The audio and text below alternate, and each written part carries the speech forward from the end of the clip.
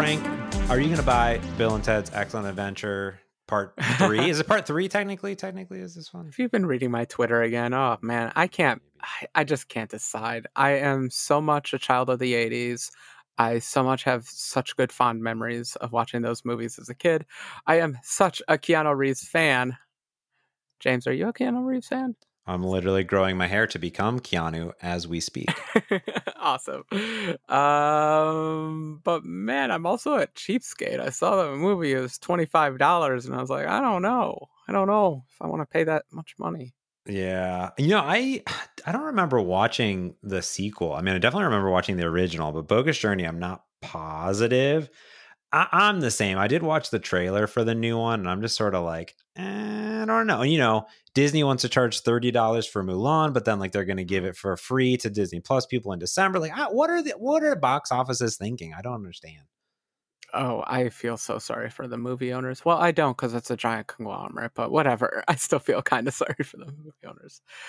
It is the virus, and I literally have nothing else to do but program and watch TV. So I probably will break down at some point and buy it. I'm just going to be a moody teenager for a little while and be like, money. I should be able to go to the movie theater and pay only $15 for this and sit in a sticky seat. Yeah, it's like, oh, I should be able to only pay $15 for a ticket and $10 for a popcorn and $15 for a soda, but I refuse. No, can you not rent it for like $2.99 or something? $3.99? I think the rental is $19.99. This is in the US, obviously. And then it's $5 more to own it. That's ridiculous. And I'm marketing works on me. When you price that item $20 cheaper than the better one, you're like, well, I guess I'll just get the better one. It's only $20 more. Yeah, that's a deal. More. They're literally giving it away to you. They'll give you the unlimited rights to watch that movie as long as that service is around. I am such a sucker. I am so going to end up watching this movie tonight. Okay. Talking about nostalgia, though, before we go on to our topic today, which is a revolution from nostalgic past of creating websites. But I highly could recommend to all of our listeners and to you a documentary series on Netflix called High Score. Have you seen or watched this at all yet? I believe it's been promoted to me quite a bit by the algorithm, but I have not watched it. It's very true. The algorithm, if you will, is extremely oddly accurate and weird. It is by like Giant something. Let me look up the creators of it. Is it a video game thing? Is it like cataloging that? Yeah. So what it is, it's from a company called Great Big Story, which they do tons of documentaries and YouTube videos, all sorts of stuff. It's a Netflix documentary series that looks at the video game industry from the 1980s to the 1990s. It's also narrated by Charles Martinet, who's the voice actor of Mario, which is kind of fantastic because we're really only used to hearing Charles via "It's me, Mario," and that's about it. So, which perspective is it? Is it are they going to include programmers, or do we just get like a few programmers for 5 minutes? There's quite a lot of programmers. There's especially in the first episode, they took a lot of looks at the early days of Space Invaders and Pac-Man, the Atari era. I'm on the second. There's only six episodes. I'm on the second one, which is about the NES revolution. Coming out of the days of the great Atari apocalypse of the late of the 80s. You know what I mean? So pretty awesome in general. And then there's a bunch of other ones, but it's really fun. There's all sorts of different perspectives and views. So far it's super good. I definitely highly recommend a view if you want to taste. And it's really cool too. They do a lot of pixelated artwork and animations. It's really well done. Like it's you could tell that somebody spent some time and effort and energy on it for sure. You make the Atari apocalypse sound like a bad thing, but for me as a kid, it was amazing because I could finally afford all the games. Like they were all in all the garage sales and they were in the dollar bins at the stores. So like I had such a vast catalog of games thanks to that company imploding. So, some benefits. It's really fascinating to think about how the video game industry, self-imploded on itself in those days, which was all about quantity over quality.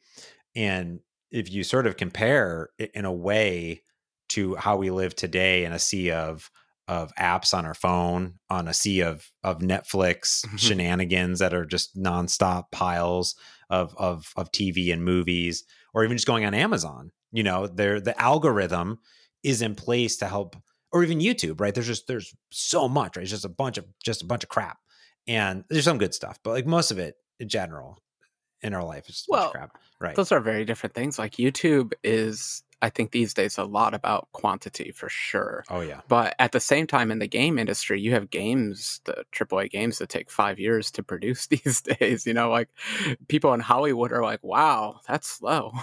It's just amazing how much energy and effort have to go into them. Well, that's why I think that the kind of video games sort of turn themselves around. Now there are, like on Steam, there was a Steam apocalypse almost. I don't know really where the stage where it's at, but there was sort of a pivotal point where Steam opened its floodgates and let just anything in, right? And I kind of see that on the Switch. We do the Nintendo Dispatch podcast on Sunday we record, and there's always so many games, right? Not to say that they're all bad or that everything's crap, but there's just a lot of games, and you're like, oh my god, how's anyone gonna dive all through this? But I don't believe that, like, obviously a single game or a single, that the quantity of there's probably a whole bunch of different reasons in which Atari collapsed a lot of the video game industry of that time, not just that. So but yeah, well, as an app developer though, I love the chaos, I love the bizarre, I like having a million different games available. The Oculus, not the Quest, what was before that? The Go. Rift. Go. Well, yeah, Rift was before, but the Go was cool because there were a lot of $5 games for it. So they weren't all great. A lot of them were terrible, but at the same time, I was willing to try, 10 of them instead of paying $50 for a AA game. Whatever we get on VR, we don't get AAA. Yeah, you really get to like nibble on little bite-sized things, or sometimes being able to put out content faster enables some creativity compared to things that take a long time to produce. But what's really fascinating about all this talk about just having so many options, so many choices, it's sort of like web development, Frank, the great west of development, where there's just 5 billion ways to build an application today. Look at that transition. That's pretty good, huh? That was an amazing segue, everyone. Hey, look, we're talking about web stuff somehow. We started at video games, and now we're talking about web stuff. I just ruined your segue, sorry. It's fun. The web is crazy because we have a common platform, and the moment you have a common platform, everyone's going to find a different way to program it and manipulate it and do everything. Why don't we all just use JavaScript and HTML forms and posting and all that stuff? Because it's not the 90s anymore, James. And although I hate churn and I hate flashy new dev environments, that's not true. I actually do kind of love them. At the same time, I've fallen in love with a new web framework. It's not even that new. It's not new at all. Well, it is kind of just G8 in a way. Well, let's talk about that, right? Because when you think of the world, when I think of the world of the web, I think of, for all intents and purposes, there's of course website generators, but like if you're building a website yourself, you have Angular, you have React, you have ASP.NET Core, MVC, which has been around for a long time. Those all three are kind of like three different architectures. I know with ASP.NET Core, you can actually blend Angular or React into it as well, which seems a little bit complicated. Or you can just build an entire React website. But the new kiddo on the block, the new Power Glove addition to the mix would be a little thing called Blazor. My nemesis. I can't believe you just mentioned a bunch of web frameworks and didn't bother to mention PHP or Ruby on Rails. Like, where's the respect, James? Where's the respect? Well, I guess, are those frameworks or language? I don't know. I'm not a web developer. I don't know anything. Of course. I don't know anything. I guess, isn't all of GitHub all Rubies or something like that? Yeah, I don't know. But if you want to get paid for doing web development, you better know PHP also. Okay, so you got PHP, you Yeah. got PHP, you got Ruby on Rails. There's like Go, obviously. There's, I mean, Go's a Yeah, well, programming language. Is it a framework? I don't know. What's framework? exactly. Right. We're crossing boundaries here, but whatever. I like to frame it more like 1990s versus modern. And for me, that difference is are we doing gets and posts and maybe some API calls and maybe some jQuery? It's funny, jQuery didn't come around in the 90s at all, but I still think of it as a 1990s technology because I'm old. I'm ancient. Um, so, that's like kind of old fashioned stuff.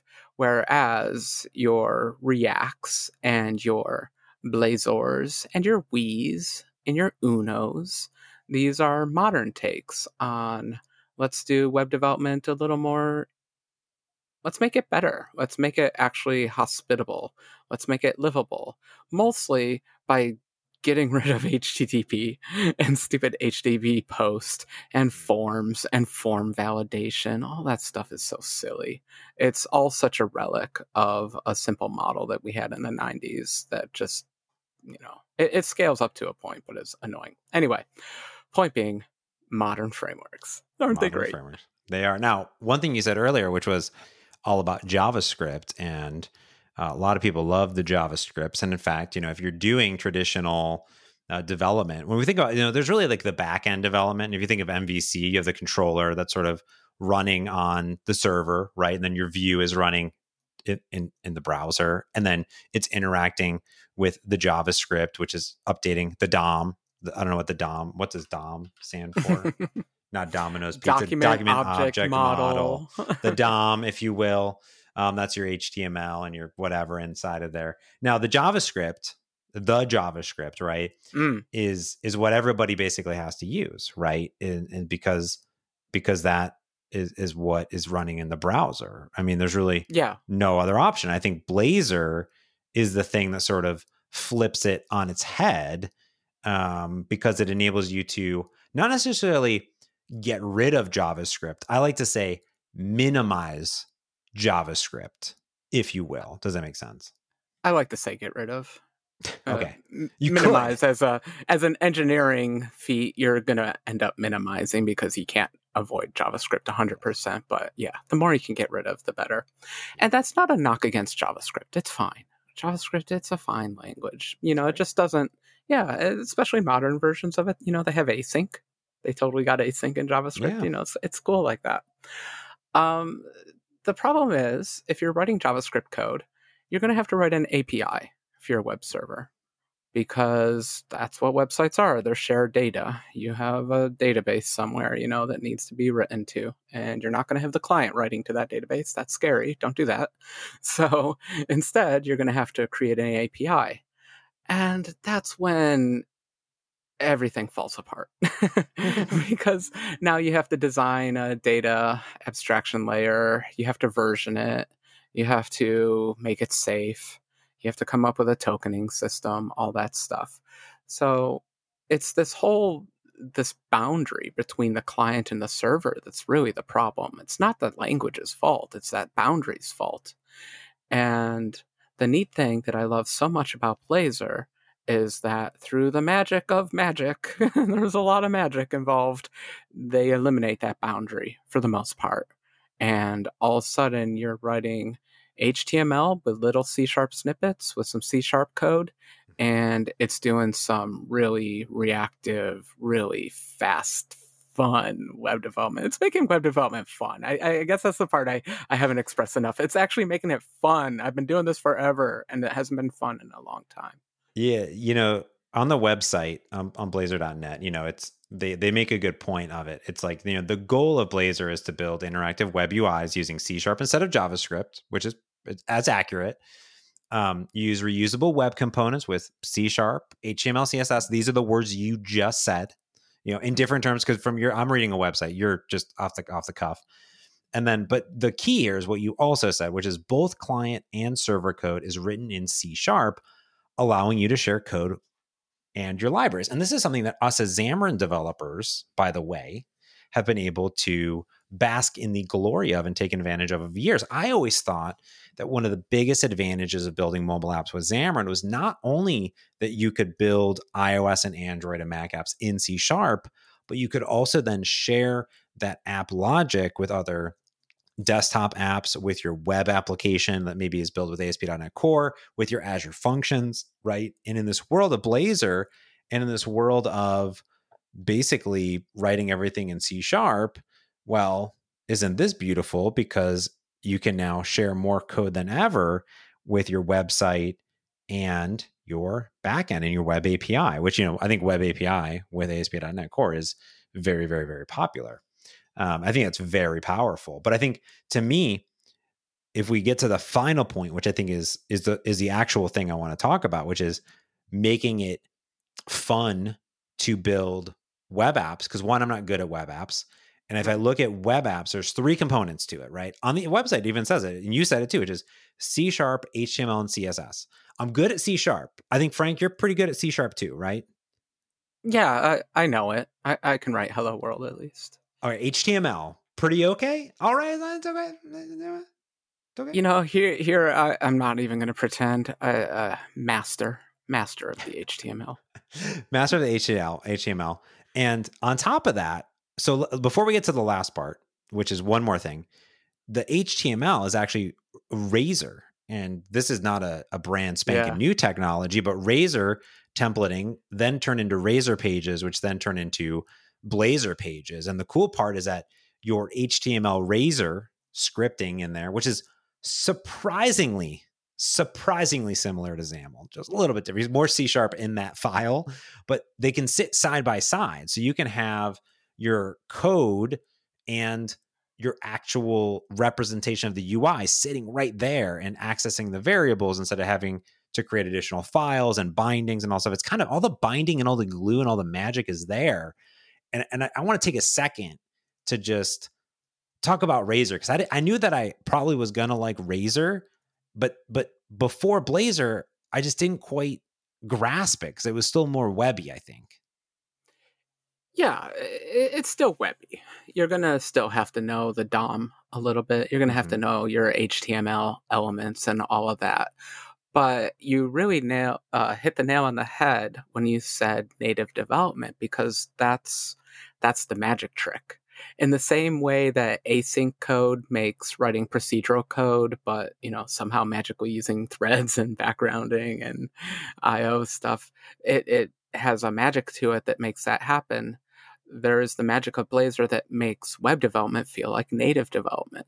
It feels very similar when you write an event callback, your on-click handler for button, the classic example. It almost feels like VB, because you say on-click equals some function name, and then in the code area, you write a function with that name, and it works. And you're like, well, it should work, but for 30 years it hasn't worked. So, like, what's going on here? And, part of me, I resisted Blazor for a variety of reasons, full disclosure here. One of the reasons is because I used to be an ASP web forms developer, and that had several magic tricks attempting to do this trick of you're writing all your code in C#, and doesn't it feel just like C#? Doesn't it feel like native? Well, it didn't. And it broke in so many places and surprising ways. As Joel Spolsky would say, the abstraction was very leaky and error prone. And that's what I was kind of afraid of with Blazor. I was worried it was going to feel like that. But my experience has been quite the opposite. In fact, it has felt rock solid. It has its bugs. I've had to do my quirky workarounds here and there. But as someone who's developed these kind of reactive frameworks, because I have Wii, which is very similar. It has WebSockets. It does WASM. It's very similar. I know the hard parts. I know which parts are tricky to get right, and they seem to have gotten them right. Yeah, it's really fascinating because you're right. The button click handler, but also just the data updating is, when you're data binding, I'm going to put that in quotes here, you put an @ sign, and then you could say current count, for example, if we're doing button clicker, like from the website. When you change that thing, it updates the UI automatically, like a data binding, or you don't have to do anything fancy. When the thing updates, it knows how to update the page automatically for you, and it knows how to call your method. And those things don't need to be public or private. You don't need to know all this magical syntax. And that feels really fresh to me. I don't know. I'm sure web developers are like, oh, duh, hello. No. But like, to me, no, am I wrong? I don't know. Yeah, no, this is nice. This is new. this is modern. Because we've all had data binding for a while now. And in the .NET world, we know it as iNotify property changed. That is the basis for all of our data binding. But you'll notice in all these examples, there is no mention of iNotify property changed. It's not doing that. It's being a little less efficient, but at the same time, so much simpler in how it treats data and changes in data and how to re-render the UI. It's doing the trick that we talked about a few episodes ago, where they just re-render the UI on every event and then, do a diff and be clever about how they actually apply it to the user interface. But conceptually, it's simple. You hear some data. Whenever the data changes, update the UI. Don't bother me with the details. I don't care about events and all that kind of stuff. I don't care about iNotify property change. Honestly, it feels a lot like Swift UI. Swift UI has managed to do a lot of these data binding tricks without you doing too much iNotify property change. They don't call it iNotify property change, obviously. They call it observable object. You still have to do observable object in places in Swift UI, but in a lot of places you don't. And I feel like you're getting a lot of those same benefits. And so you're writing a lot less cruft code, so much less cruft code than I feared at first when I was first walking into this. True. Yeah. There's that nice thing of just seeing the code run without having to say on property change, and it just does it like good. And I'm curious if we'll get there maybe with some of the stuff that they're doing with Xamarin Forms and .NET MAUI with like code generators, right? Like what if that stuff just was written for you, right? It kind of feels like there's stuff happening somewhere back here, but someone is swizzling some code magic or the framework's doing something crazy. But I like this. And my favorite part about Blazor is I don't want to talk about yet how it works or the modes that it runs in, but I do want to talk about that the thing that I've been working on is this new sort of live .NET TV webpage, part of the .NET website. You've been working with it on some other things, but the .NET website is not a Blazor application. Like it is a bunch over the time. It's, I think, migrated from Razor pages to MVC. I had some React stuff in there and I had a bunch of different stuff in there, but just this new page is Blazor inside of the app. And that's really powerful because I thought I talked to Dan Roth because we're working on some stuff together. And I said, I don't understand, because I thought when I looked at Blazor and how people perceive Blazor, and, it'd be great to get feedback from our listeners. I'm sure you have your input to this too, is I always equated Blazor as a competitor to React, Angular, or even ASP.NET Core MVC. I thought, it's like, am I doing the app completely in Xamarin Forms or am I doing it completely in, storyboards, right? I thought of it as a completely separate app, almost like as it's like completely branching separately. And Dan's like, no, that's not it at all. It's like, it's actually more similar to Razor Pages or Web API or SignalR. It's a feature of ASP.NET Core. And once that unlocked in my brainium, that really clicked. And I was like, oh, this is cool because every single web application out there, ASP.NET Core application can infuse some Blazor into it. And I thought that's powerful. Yeah, man. What are your expectations? Like, when I wrote we, of course I made sure you could embed it into a system. I don't know. But no, I'm just messing. It's funny because I remember back in the old ASP.NET days, when you said file new project, you would say like MVC project or Web API project. And then you were stuck with that kind of project type. Yeah. You couldn't just add like other little bits to it. And then I forgot when it happened, but there was a big revolution where they said, no matter what your ASP.NET project is, you can, use old time ASP.NET template views is what we used to use. And then we got MVC. And then MVC got Razor views. They were the new hotness. And then we got Razor pages. Yep. Those were the new hotness. And now we have Razor components. And it's a testament to ASP.NET's design. You know, I love to make fun of IOC, and they certainly do break their APIs from time to time. But they've managed to have all these different styles of web development in one framework. It's a vast, huge, giant framework, but it's got all these different styles to it. It's quite awesome. And while, yes, we definitely should talk about the embedding because that's super awesome, and I'm very excited about that. Blazor 100% is competing with Angular and React, because why in the world would you write an app using those technologies when you have something like Blazor? I mean, it's that good. It's that well organized. It's that well written that I don't see any reason why you wouldn't write a website using those. That said, my website is ASP.NET MVC, so I am doing your trick too of I'm hosting Blazor inside of different Razor views.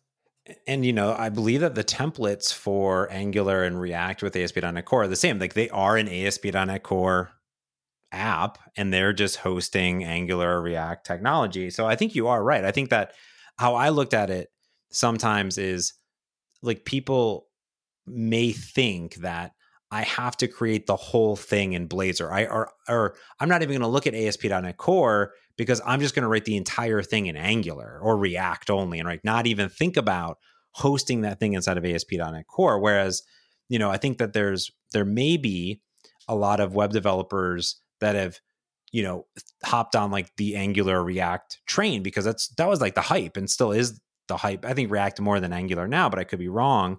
Feel free to write in. Of course, I'm not a web developer. These are all opinions of myself, just from monitoring conferences. That's sort of my pulse, is monitoring conferences, but limited to the .NET audience. So whatever that scope is, right? But, you know, I think there may be some that like, hey, we had these ASP.NET apps, and okay, well, I'm just going to do everything in React instead of, now they can say, no, we're just going to do ASP.NET Core that we already know and infuse it with some Blazor, instead of having to say, I have to go Blazor only. Like, I thought for some reason the entirety had to be a Blazor application. And don't ask me why, but I have to imagine it's because every demo I see is a 100% fully Blazorized app. And again, I'm not a web developer, so maybe web developers see those cool demos and they're like, oh, I get what they're doing here. But for me, I'm like, oh, I have to choose between Blazor or ASP.NET Core MVC. But really, the answer is you can blend those two worlds together. Yeah. And honestly, I think a lot of that's just showing off. You want to show off that your technology is good enough to do a whole site. Like, well, let's start with, at a high level, Blazor and React are kind of similar in that they want you to componentize your app, break its UI down into small, easily understood components. And for that reason, I love both technologies, because in the old parlance, it was user controls or custom controls. They highly emphasize create your own custom controls, create lots of them, parameterize them. Whenever things are getting confusing, you probably want to create a custom control. Yeah. It's just a nice way to organize your application. That is how you build the UIs with it. But at the same time, they built in routing. So, you know, you can do like weird single page, you know, hash bang URL things, and make your single page applications that used to be cool, but they're not cool, people. Single page applications are dumb. URLs are good. They are good. A nice sweet spot that I'm finding is MVC, because controllers are a good abstraction for creating websites. It's, again, just a nice logical way to break up a website and the components, basically, of any app, honestly. But it's a good way to think about your app. And then Blazor is providing basically just crazy powerful views, native kind of views for your controllers. And it gosh, it feels really good. I don't know why I keep ending all my little monologues with "gosh, it feels good," but that just tells you makes me happy. Yeah, it's pretty cool because I think as a XAML developer for so long, and Android and iOS, before that, and XAML before that, coming into this world, it really didn't feel that crazy different. I kind of feel like if I needed to create a website now, like, when you think of React and React Native, those are two different things. You have to create a mobile app separate than this. And to be honest, if I was creating a Blazor app and a Xamarin app, it wouldn't be all that different because, you could even reuse your view models or whatever. Like there's ways of sharing logic and code between those. But honestly, even the UI parts are relatively familiar between the two of them. And what I found with Blazor, at least, is I found it the same as being like a brand new developer to Xamarin Forms, like when I demo it, which is I can very quickly and very easily get stuff on the page. Like I can easily get data on the page, all in C#, all the stuff I already know and love. I can easily iterate through those, get lists of data, get the links, I can get the images, I can do all the normal HTML stuff. I can get ugly data on the screen very fast. That's what I found. Because the C# and the HTML and the Razor, I kind of get that. Frank, the last part that I don't understand because I'm not a web developer is the CSS. And I guess, I think that's okay. I was talking to Heather, who is a web developer. Obviously, she's a manager of web developers. And she told me, she's like, that's okay. Because front end developers love that crap, right? They love tweaking and tuning and getting the perfect rounded corners to look great. I can get it.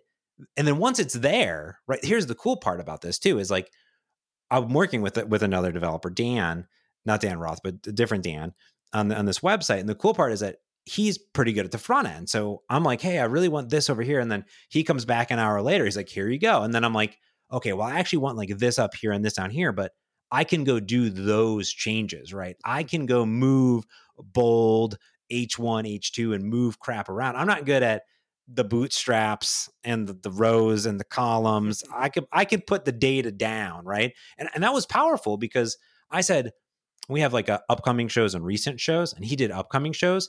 And literally within 20 minutes, I had a new component, which was called upcoming or recent shows. And I went and made another HTTP request, pumped the data down, and boom, I copied his previous component and then customized it. And I was like, look at me, I'm a web developer. Holy crap. Holy smokes, guys, I'm a web developer. And I did a PR. And he's like, this is amazing, right? And that was cool. I don't think I could have done that. I don't think I would have felt empowered enough to do that. Even with normal ASP.NET MVC, I don't think so. Maybe with Razor pages, but I don't think I would have felt the ability to do that before now. HTTP posts, man, they're so scary. Like anyone can send you anything in an HTTP post. Who knows? Who knows what's going to come down that pipeline? It's so funny hearing you talk about CSS. There's like a joke, or it's not even a joke. Maybe it's a good practice. Who knows what's a good practice in HTML these days? But basically, put a different class name on every div in your app. And that way in the CSS, you can take your time and do the formatting however you want. As long as you have a different class name on everything. All the semantic people will be rolling their eyes, but semantic people are wrong. I'm an engineer. I'm trying to get things done here, people. And CSS is so powerful at this point that you can basically reformat an entire site in just CSS. It almost doesn't matter what the structure of your divs even are. You could just put them all in one big list if you wanted to. Mm-hmm. But I think that's kind of why I love it. I'm a little bit of a typography nerd.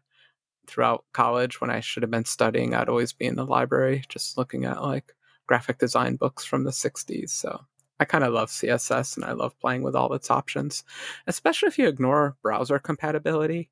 There are just so many options you can do, so many fun different things. Like, HTML elements can have a background, right? Most people know you can have a background color. You could have a background image. Did you know that you can have multiple layers? So you could have like 20 different images all composited differently together over that background with continuous animations running. Like those are the fun tricks of CSS that just don't get passed around enough. Yeah. I I don't even pretend like I know anything about anything in the CSS world. It's a struggle. I want to get there, but then I don't at the same time. So maybe Yeah, one day, exactly. No. What I do like is I do like going in to, your developer tools. And one thing I do like doing is I like highlighting an element that I'm working on, seeing what it's using, and making changes in the browser to then go into the CSS, because I can do that, right? I can go in and say, oh, this is interesting. The font weight is this, or the line height is this, or the margin is this. And I can see what the values are. And I can be like, oh, what happens if I turn, oh, interesting, fascinating, right? And then I can go into the CSS that's in there, and then I can go and modify it. And I think that's also powerful compared to, I've been building apps on mobile devices and mobile phones. We don't really necessarily have that capability that is really performant and awesome, right? We had like the inspector back in the day, and I know Apple has some tools. I don't know what they have with Swift UI. I know Flutter has some tools, but I don't know if it's like, I mean, in the browser, and this is for anything, not just Blazor, but this is just like, it's HTML, right? It's like I can go to any web page at any time and I can modify. In fact, that's how I often mock up web pages, by the way. Like, I'm like, I like this web page. Okay, let me just go into the HTML, modify it, take a screenshot. I would like a website like this. You know what I mean? Like, make a page like this. And that's kind of a cool, powerful feature of the web, I guess. Yeah. No, it is. It is. It's like whenever I was teaching kids how to program, before I would teach them any programming concepts, I would teach them HTML first. I was like, here's how to make a document and how to put your name on it, how to change the background color, how to change this and that. And the best part of that is it's kind of thoughtless. You're just having fun. You're just playing with colors, you're playing with shapes, you're playing with design. So it's like a fun introduction to using text files to get what you want. And then you introduce a function and that kind of stuff, and then you make it more complicated. But it's that feedback cycle. And throughout mobile development, I've always been trying to get a fast feedback cycle like that. So you say it. We're getting better. It's getting better, that development cycle. But you know what I'm excited for? Do you remember some years ago I did an April Fool's joke? I put Calca on the web. I do remember that. It was a fun experience. I I hacked this thing in order to convert .NET code to JavaScript code. It was a neat conversion. Unfortunately, the library I was using, they completely rewrote it and changed the API and broke my hack, so it no longer works. Sad puppy face. And ever since then, I've still wanted to be able to put Calca on the web. I just wasn't sure exactly how I would do it. James, I'm so excited that I think I finally understand enough about Blazor and how it works that I can put an app on the web. And I think that's so exciting because now I'm not supporting my own custom compiler to accomplish that task. Yeah. That's sort of the neat part of it too, is like, that's definitely an app that's prime for it. And in fact, there's at some point, the nice part about this technology is that it will enable developers like you and me to bring our visions to the web, but it will also be able to do the reverse, which is enable web developers to bring their apps to the desktop or to mobile devices via no, please web. Well, I mean, they could. It's going to happen. Can. I'm just messing around. No, it's fine. It's fine. I'm native apps for life. But if you're going to bring your web apps to my platform, yeah, please use a sophisticated technology at least like this. Yes. Correct. Yeah. Well, the cool part here is that there's the two aspects of which things are running, which is either Blazor Server or Blazor WebAssembly. Blazor Server, that acts like a website where it runs your C# logic on the server. So if you increment account, it knows how to update it via SignalR and does the WebSockets and does all the magic behind the scenes. which is good. And it super scales. You're not going to maybe build Amazon.com or Walmart, I think you should. .com with it. I don't know. You'd have to have a lot of servers. I'm sure Microsoft would be happy to have you as a test case if you did.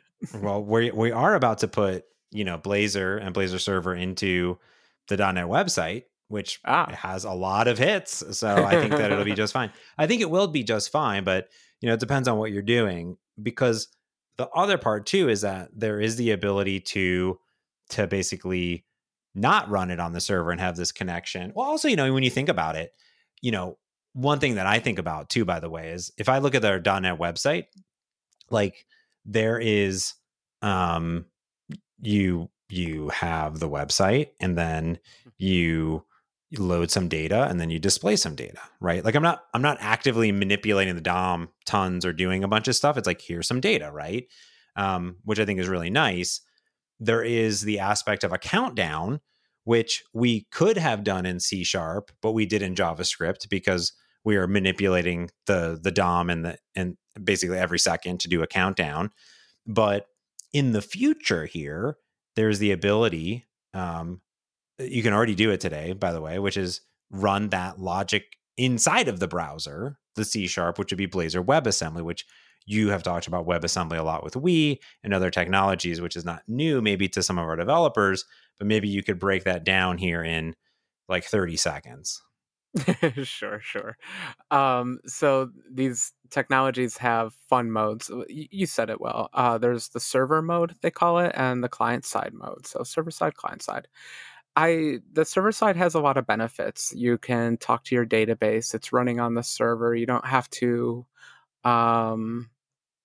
think about much. You can actually pass objects around without serialization. You can have shared memory. So many advantages of just running code on the server. A lot of security implications. Whereas on the client, you're back to where we kind of started when we were talking about JavaScript. Now you are doing just kind of a language replacement, because if you want to do shared data, you have to have an API. If you don't want to do shared data, like you're doing a video game, you're just doing, just a data website, then it doesn't really matter. And it's fine. You can do everything client side.